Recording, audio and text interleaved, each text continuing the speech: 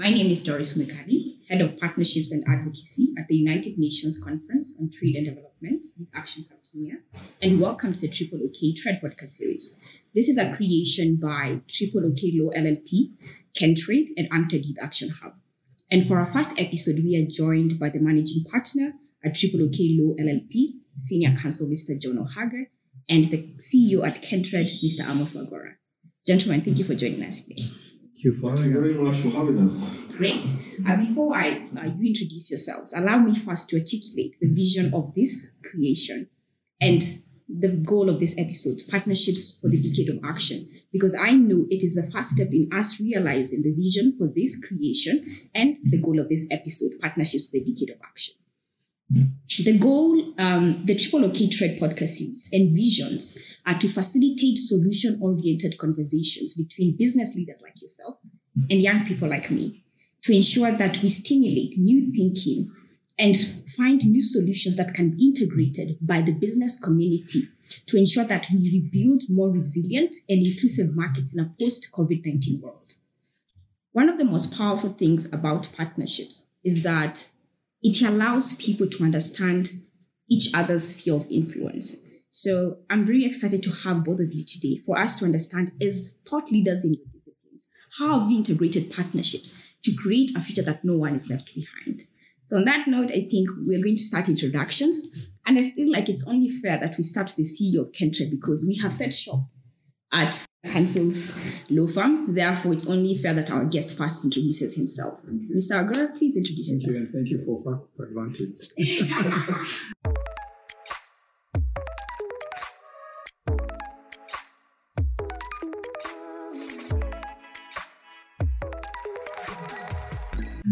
My name is Amos Wagora. I'm the CEO at Kentrade. Kentrade stands for the Kenya Trade Network Agency.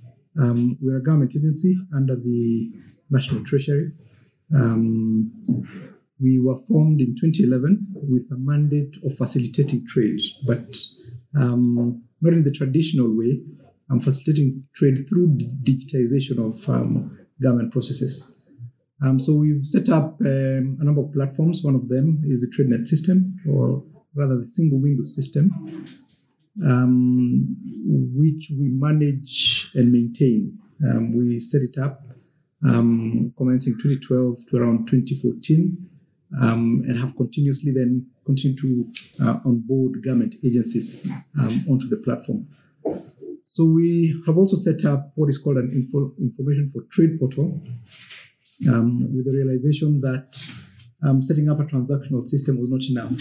The trade community needed to understand, how do you transact? How do you import or export cargo into and out of this country? So that lacuna in terms of information then needed to be filled out. So we've set up what is called the Information for Trade portal, actually working with UNCTAD and Trademark East Africa to do this. So we've built so the kind of information you find on this portal is step-by-step information on how to import or export, commodity-wise. So we pick commodities, started with the priorities, tea, coffee, our main exports. Then map that entire process. How do you export tea, for example? How many steps were required to export tea? If you need a license, where do you get it from? Which government agency? How does it look like? What are the tariffs? How long does it take you to export, for example, tea? If I visit one of the government agencies for a permit or a license, how long will I take on the queue? So all that has been mapped. We now have about 78 commodities now mapped on that portal. And we continue to do that. But that has also given us, this still introduction, that has also given us the ability to simplify, because when we started mapping, so once we mapped it out per commodity is when we realized the sheer number of steps that it takes. Tea, for example, and you can imagine it's our main cash crop, required 96 steps to export. Yes. So, but the challenge was it was not visible. All these steps were not, but having them in one place then allows you to realize just how many steps it requires. and who really is responsible for a lot of these steps. Now, so what we then have done is use that as an opportunity to simplify and reduce those steps. Most of them are redundant, administrative. So it's an issue of engaging then all these government agencies to reduce these steps. We've already reduced T to about 62 steps. 62. Yes. And that process is ongoing. Of course, very tedious. Some of it has legislative, some of the government agencies say that particular steps are embodied in their statutes. So you can imagine all that. Some of them, there's a lot of duplication among government agencies. So of course, then it means then quite some work just to try and simplify a lot of this. So those are the two main platforms, the TradeNet system and the Information for Trade portal that we run. Of course, then we are also looking at value additions, which we can talk about. But essentially, that's who Kentrade is. Thank you. Oh, perfect. And I think you do such important work because one of the things that is ongoing right now, the shift in the economy, is that young people are at the forefront of the fourth industrial revolution. We are looking at more innovative ways for young people to trade. And I think, shifting how global trade is being facilitated to an, e-commerce platform is very important. So thank you for joining us. And before we dive into the conversation, have a conversation with you about partnerships, we will let the person that has allowed us to set shop to introduce himself.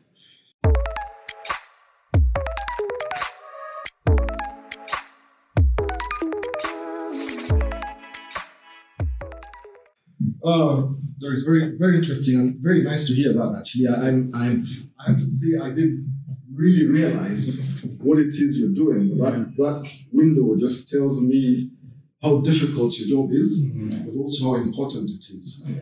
Because sometimes we sit in our ivory towers and don't really realize what it takes for Kenya to become attractive as a destination for investment and for us to be able to trade with our partners.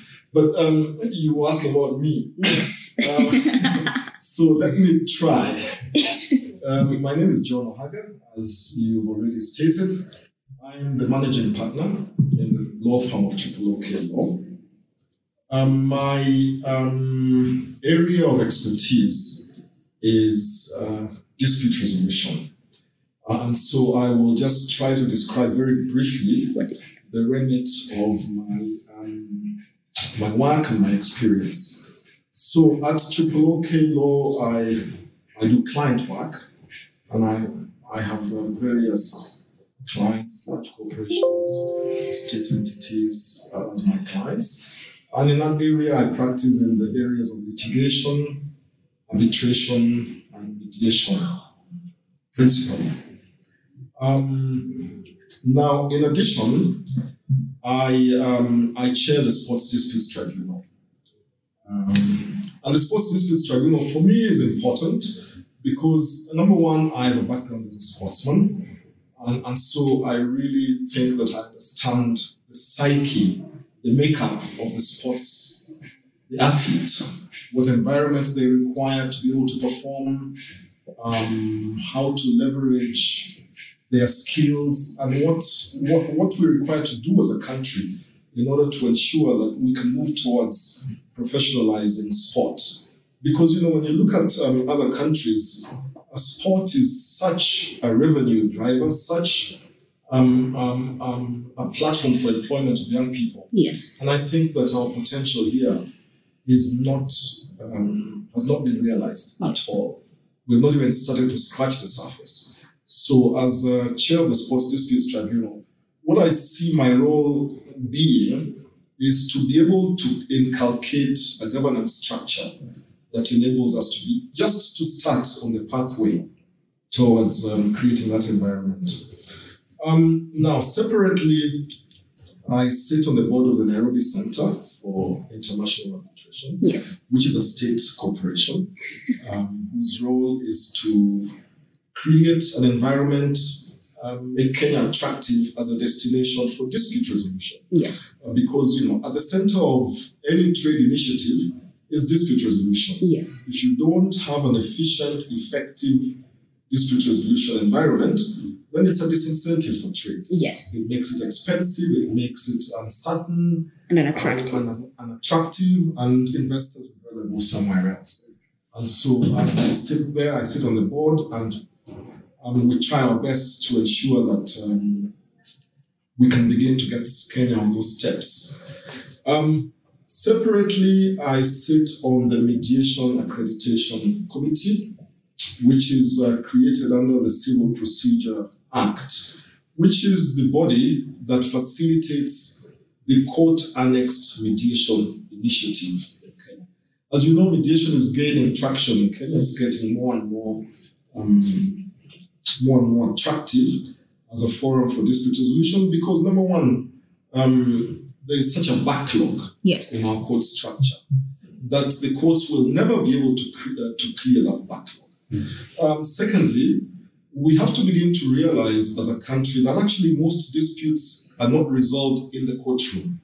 They're resolved outside the courtroom by negotiation, by traditional means, by mediation. And so we are really working hard to try and create a culture of mediation. So instead of going to court, you find a way to resolve your dispute by compromise, essentially. Yes. Because if we insist on litigation, you know how many. Number one, you were talking about the structures for just importing tea, for instance. Yes. Well, now, assuming you start with a dispute in the magistrate's court, then you've got an appeal to the High Court. Yeah. Then you have an appeal to the Court of Appeal. And if the matter is important enough, you might have potentially an appeal to the Supreme Court. And those structures can take years to be able to exhaust. And so we try and ensure that we can cut that as short as possible.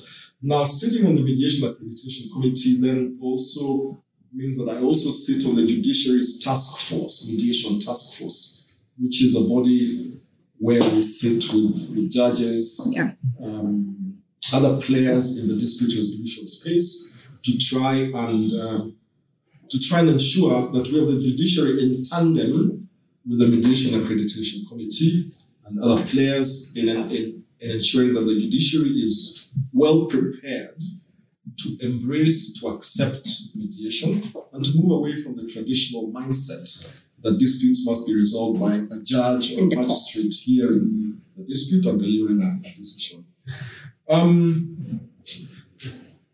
Now, based on my experience, my expertise, and so on, the Attorney General has then appointed me to chair the task force on the reform of the whole alternative dispute resolution framework within Kenya.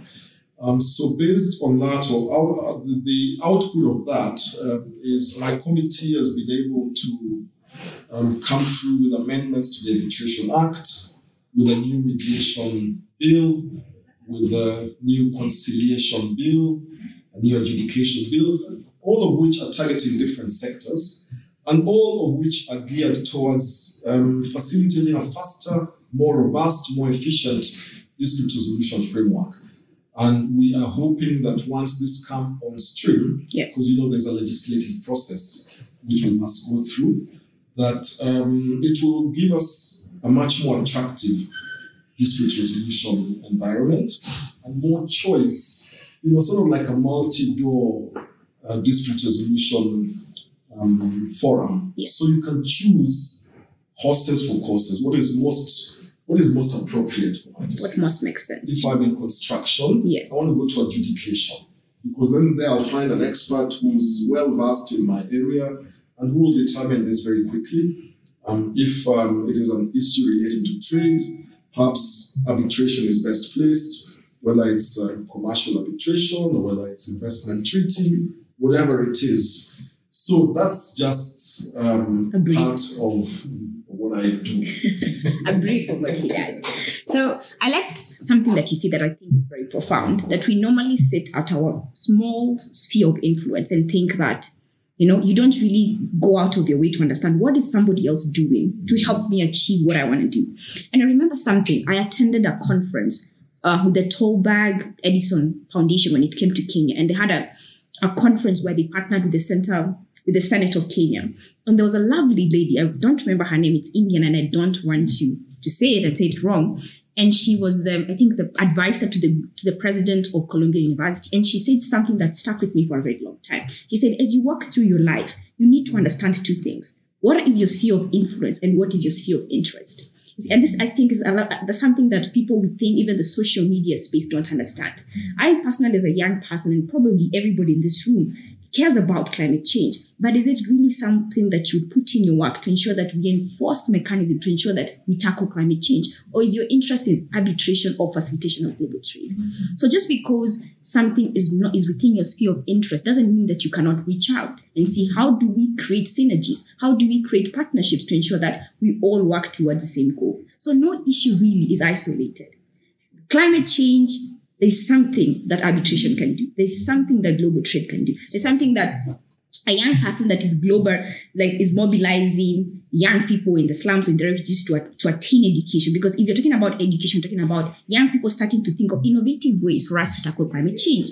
So I like that even Mr. Ohaga just sitting here is realizing, Kentrade does some important work. And he's like, wow, he does some important work.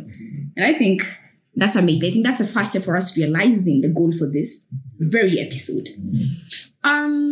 Mr. Amos Wagora said something I found very interesting. He said that they're trying to reduce steps to how young, people within the business climate can be able to export and import. You see, when you're seated in your ivory tower, you're thinking, what does Kentrade do really? What does it do? Why are they not reducing this? But you can see the challenges that his work has, because most of these state agencies are mandated by the law. They have authority to say that I want this step. It's important. It's paramount that people follow this step before they import coffee. But you see, it's very easy to sit and point out what somebody's not doing. You don't really understand the challenges of their work. But understanding that is a first step for us saying, how do we have solution-oriented conversation instead of pointing fingers? So thank you for your very powerful introduction. Thank you. You guys, I could clap for you, but I don't think you can do that in a podcast. So, again, we start with the guest. We're setting shop here. So I think Mr. Agora, for the rest of the episode, will have that benefit.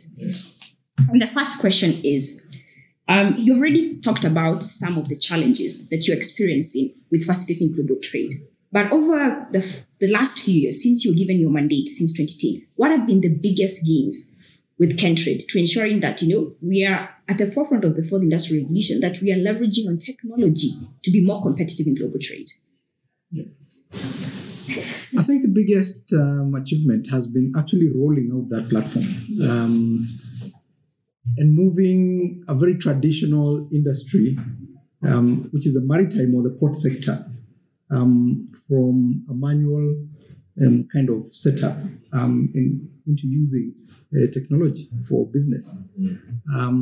Of course, the benefit of technology, I need not go into it, but for the port sector, it meant that we have faster turnaround time of cargo. It means cargo moves faster through the ports. You're reducing port congestion. You're able to get then those commodities to Wanjiko's desk in a much more timely manner. So time and cost, really, saving on time and cost. So then the issue was, how do you put in place such a platform and that it is used nationally? And, the platform really, the single window, just to describe it, allows that the trade community is only dealing with one single platform. Government in, around 2010 had started pushing a lot of agencies that you need to automate your business process. Yes. But what does that mean? It means if we have 40 regulatory agencies, it means you have to learn or be able to use 40 government agencies. That are being automated. Which was not practical. Mm-hmm.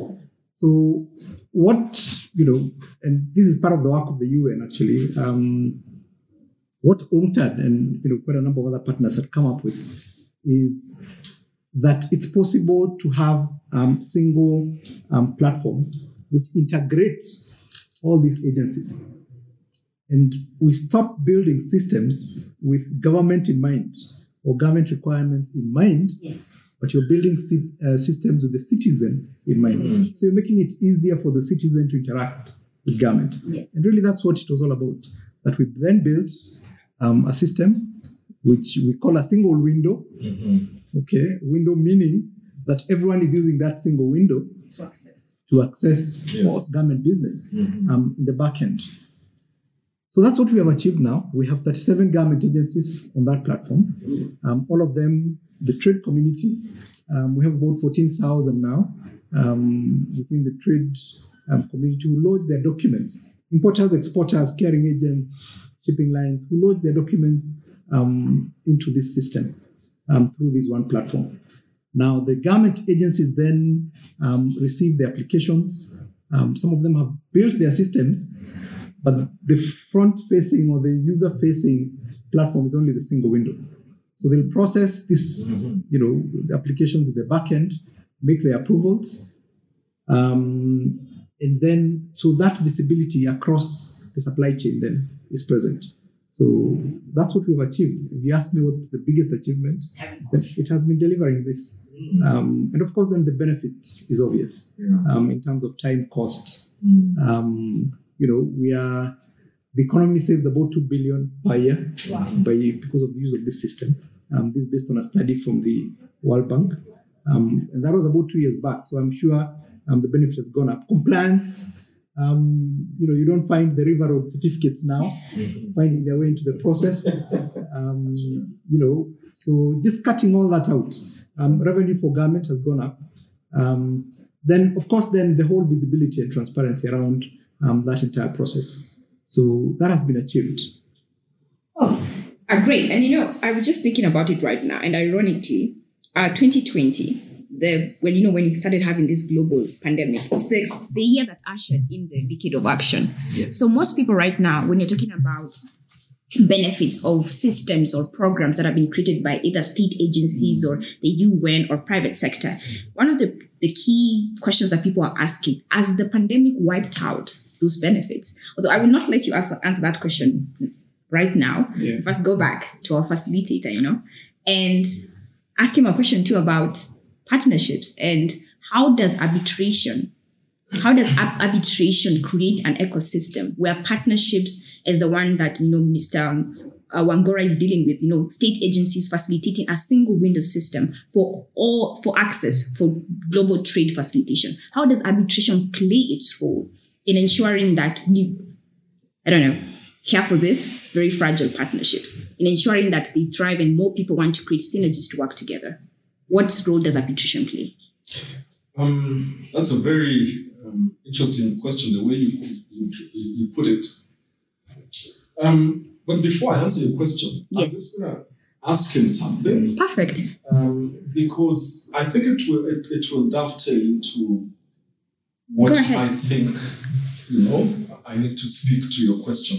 Because when I listen to him, yes, in my mind, I see the pitfalls, what I see, how you manage to deal with the resistance. I know. Massive resistance. I can see the frustration in your face. Like the person who is not seeing Mr. Wanga's frustration is very frustrated. Because honestly, we began a digitization journey for the judiciary a long time ago as a firm. Yeah. And in beginning it was the result of fortunately having been able to travel and witness how other courts, how other arbitration centers run. When I was appointed to the Nairobi Center for International Arbitration, for instance, we had the opportunity to visit Singapore, and to visit the Singapore International Arbitration Center. It's become a leader, and Singapore is a leader in shipping, trade, all that. And it gives you a window into the efficiencies, it gives you a window into everything that you'd like to achieve by digitization. But the downside is you also begin to appreciate the resistance that you no doubt meet. Because there are people who are invested in the inefficiencies. Yes. They're actually invested in yes. them. Yeah? And that investment may be because it will eliminate positions. It may be because it will eliminate the River Road certificates. It may be because it will eliminate the opportunities for side action. Let me just put it that way. Yeah, and so I can see the task that you had to deal with. And when I look at the court system, and fortunately for us, you were going to ask about COVID. COVID has accelerated digitization You're in right. the court system.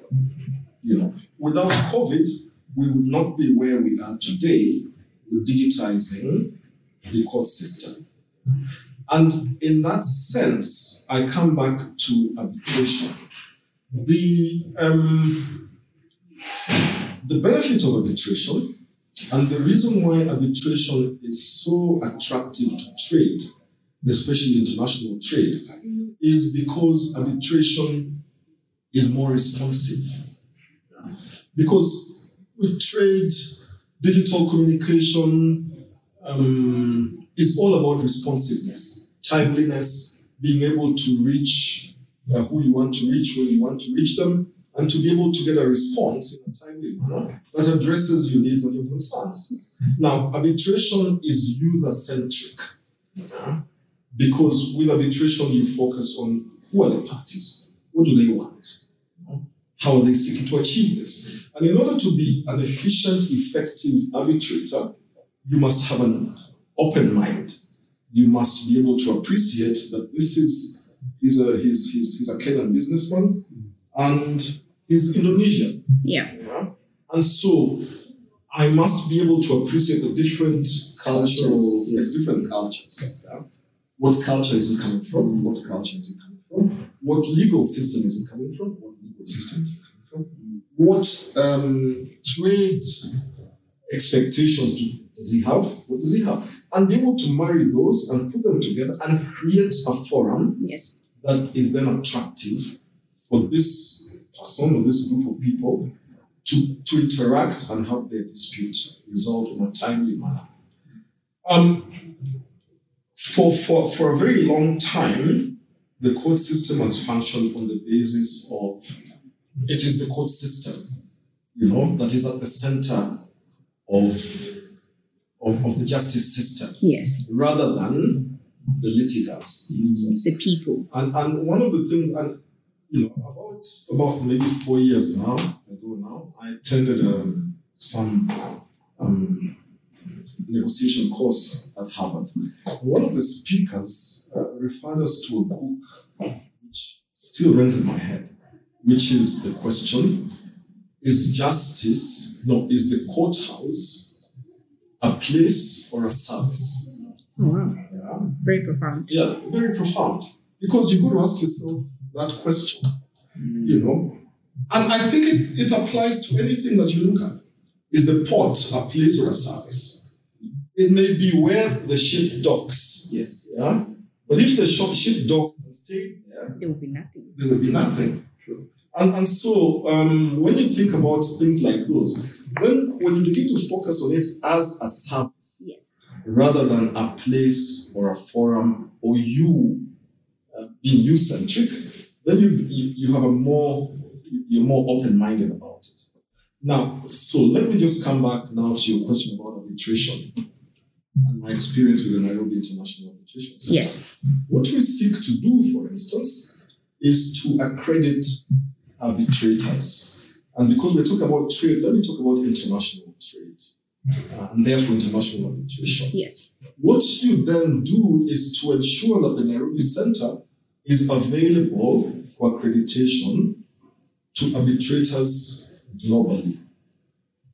Now, what we then try and do is get a mix of arbitrators. So when you, as a user, as a disputant, want to select an arbitrator, you can go into our platform and you can look at the arbitrator's qualifications. Yes. Yeah. And then perhaps you can even then go and look at that arbitrator's resume and see what has he dealt with, what is his expertise, is it intellectual property, is it sports, is it what is this person's area of expertise? Yes. And choose that arbitrator, and together with the other party, hopefully you agree on a panel. And therefore, you then have the ability to constitute a panel that has expertise in the area of your dispute. And so when you come to present your dispute, you are not having to start from A, This is You're leveraging already existing framework. An existing framework in terms of knowledge base, in terms of experience, and therefore you hope that the outcome will reflect that knowledge. And that then generates more and more confidence in that system of justice, as opposed to, when you take your dispute to court, you draw a judge. You don't It's know. adversarial. Yeah. Fortunately, in Kenya, we now have different divisions of the court. So there's environment and land, there's labor, there's commercial, there's a civil division. So yes, there's a bit of a narrower Yes.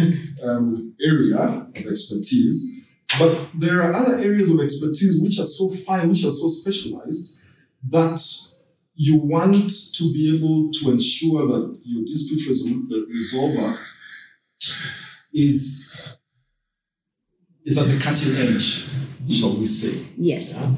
And that's what today's world offers you. Because today's world, it means that I can go onto my phone today and pick Glovo or Uber Eats. Yeah. And have a menu and decide what I want to eat today. Yeah? Why shouldn't I be able to do that? With arbitration. With arbitration, or with the manner in which I resolve a dispute. And I think that's the way, if you break it down to the basic needs of the human being, Yes. yeah, and you address those needs, then I think that you're creating a platform that is so much more powerful and that then becomes much more attractive to users. In a roundabout way, I hope that has sort of answered. Oh, it has. And you just made me think of something. When the UNCTAD Hub, I think last year, during COVID-19, right now we're moving towards the 15th Ministerial Conference for UNCTAD and also the third UNCTAD Youth Forum. And you know that the reason why the Ministerial Conference is a place of interest is because it sets the priorities for UNCTAD for the next 4 years when it comes to global trade. And what does the UN focus on when it comes to ensuring that countries, especially in the developing world, thrive when it comes to global trade. And you said something that made me thinking of that, because you say that you need to create platforms, you need to create organizations, even when you're talking about the civil society, that are working for the person that you're trying to help. And then, so when we're trying to come up with a project at Kakuma Refugee Camp to ensure that refugees are working towards, we are creating ecosystems for refugee entrepreneurship to thrive. I personally, I will admit, went with the mindset of how I want to help these refugees. I thought I knew what they wanted. I came into the meeting coming to tell them that this is a timeline of how we're going to help you. And when we went into the meeting with our coordinator, very lovely lady, Linda Okero, we learned that when in Kakuma, they are getting every organization comes with a training menu. It comes with a training menu for entrepreneurship. It comes with a course on how you can become an entrepreneur. But nobody really is thinking about the tools to create an ecosystem for entrepreneurship to thrive. Nobody is thinking about access to banking. Nobody is thinking about, we've already given them tools for entrepreneurship. Are we creating a legal framework that allows these people to move in and out to Kakuma to bring in the goods for entrepreneurship? So it's very important, not only in arbitration and global trade, to have the user in mind, because once you have the user in mind, you're able to tackle the issue. You're able to understand from their lived experiences, how do they want this service to work for them? So I think that was a very important point for you to bring in. And yeah, I can say that we didn't go there with the mindset that we had. It's changed. And we were so inspired by the resilience, the power that those young refugees have with nothing. There are people that have thriving businesses. And we were like, maybe we don't need to come with this kind of mindset anymore. We need to listen to them and what do they need for us to assist them? Because everybody needs assistance, but you cannot come with your mindset on how I want to assist you. And there's something that you've said a lot that I wanted to comment on. You talked about going to Singapore, and I've watched an interview with Mr. Wagora also. He went to Singapore. I wanted to comment on that. Yeah, he went to Singapore. He went to Singapore, I think, to do I don't know. Our sister is from Singapore. Yes. I'm not surprised. No. Okay. Yes, it's okay. And something you said about resistance. It's one on the product. What allows you to succeed really, in my experience, is the product you choose. Yes. And two, then the people issues. Yes. And what you're talking about, there are beneficiaries of that traditional system. So of course they fight you about this whole thing. But largely, if your product is right, yes, if the technology won't fail you, because you see, you will get to a point where you also start doubting yourself. That's true. So your technology needs to be resilient, that it will work despite all the challenges that are thrown at you. Yes. Yeah. And I think the best choice we made was to go to Singapore and pick that product. Yeah. So that already halfway assures you of success. Then you have to deal then with the people issues. And really it's the changing the mindset. Oh, yes. And it's about communication. And taking time really to communicate and, Explain it. Explain what really works and why you're bringing in this change. And also then dealing with interests. How are they going to benefit from the new state of working? Play. Are they losing? Yeah. If they are losing in this way, then How do you give them how do they benefit from exactly that compromise? And I'm sure that's what arbitration is also about. Yes. So yes, resistance definitely. We probably spent about $3.5 million dealing with change. Yes. We have a whole change unit in Chemtrade. Wow. Their work is to deal with change management. We have now what we call change agent networks. So we grouped the stakeholders, the partners, government agencies, shipping lines, clearing and forwarding. And we have continued to meet them on quarterly basis. And we let them drive the show. We let them drive those forums. So then they feel they own this product. Yes. That's how we have managed to overcome that. Continuously explaining to them. But of course, then it gets to a point, and the change curve. It gets to a point where it's not working. No. Initially, then they resist, and you get to a plateau. Then they start seeing the benefit. But that's when the fight really. So the curve is coming down. But before it completely plateaus, then the benefit starts rolling in for everyone. They start seeing the benefit in time. They start seeing the cost savings. For government agencies, then they started seeing revenue start going up. Yeah. So then everyone gets on board. And then they become your champions. So they become our champions. Yes. So, and you then quickly identify, the initial champions. The guys who board quickly. And of course, then COVID for us has been an opportunity. Because when those who are fighting the process, then suddenly everyone went technology. So they had no choice but to get on board. So we've actually reduced our budget on change. We're no longer really going out to look for them. They're coming to us now. Because then the champions then are more than the naysayers. Yeah. So it's been a journey. Yes. And just going back to the value proposition that we promised to our listeners is that these conversations are aimed at impact, pointing out at impact on how every single person is trying to change the world. Yes. And second, the other value proposition is that we are designing these conversations to have long-term value. Because right now you're already given somebody probably dealing with a business or a young person trying to get into business on, if I'm getting into a space where there's already an established system, how do I change mindset? And I liked what you're saying, that you have a whole agency on trying to change people's mindsets. Because one of the things I have learned personally is that mindset is a privilege. The way you see your world is a privilege because it is informed by how maybe you've traveled, how you see the world. Singapore, you see, for you guys, maybe you went at the same time. You should check that. Maybe you were there at the same time and you just share notes. How Singapore is, how you see the world and how the books that you read, the people that you surround yourself with. And I think there's a foundation. I can't remember where I read it, but they're saying that the most important skill for anyone, young, whatever age you are, is learning how to learn. Having an unmade up mind, because the world is changing. Nobody's working the way they used to work anymore.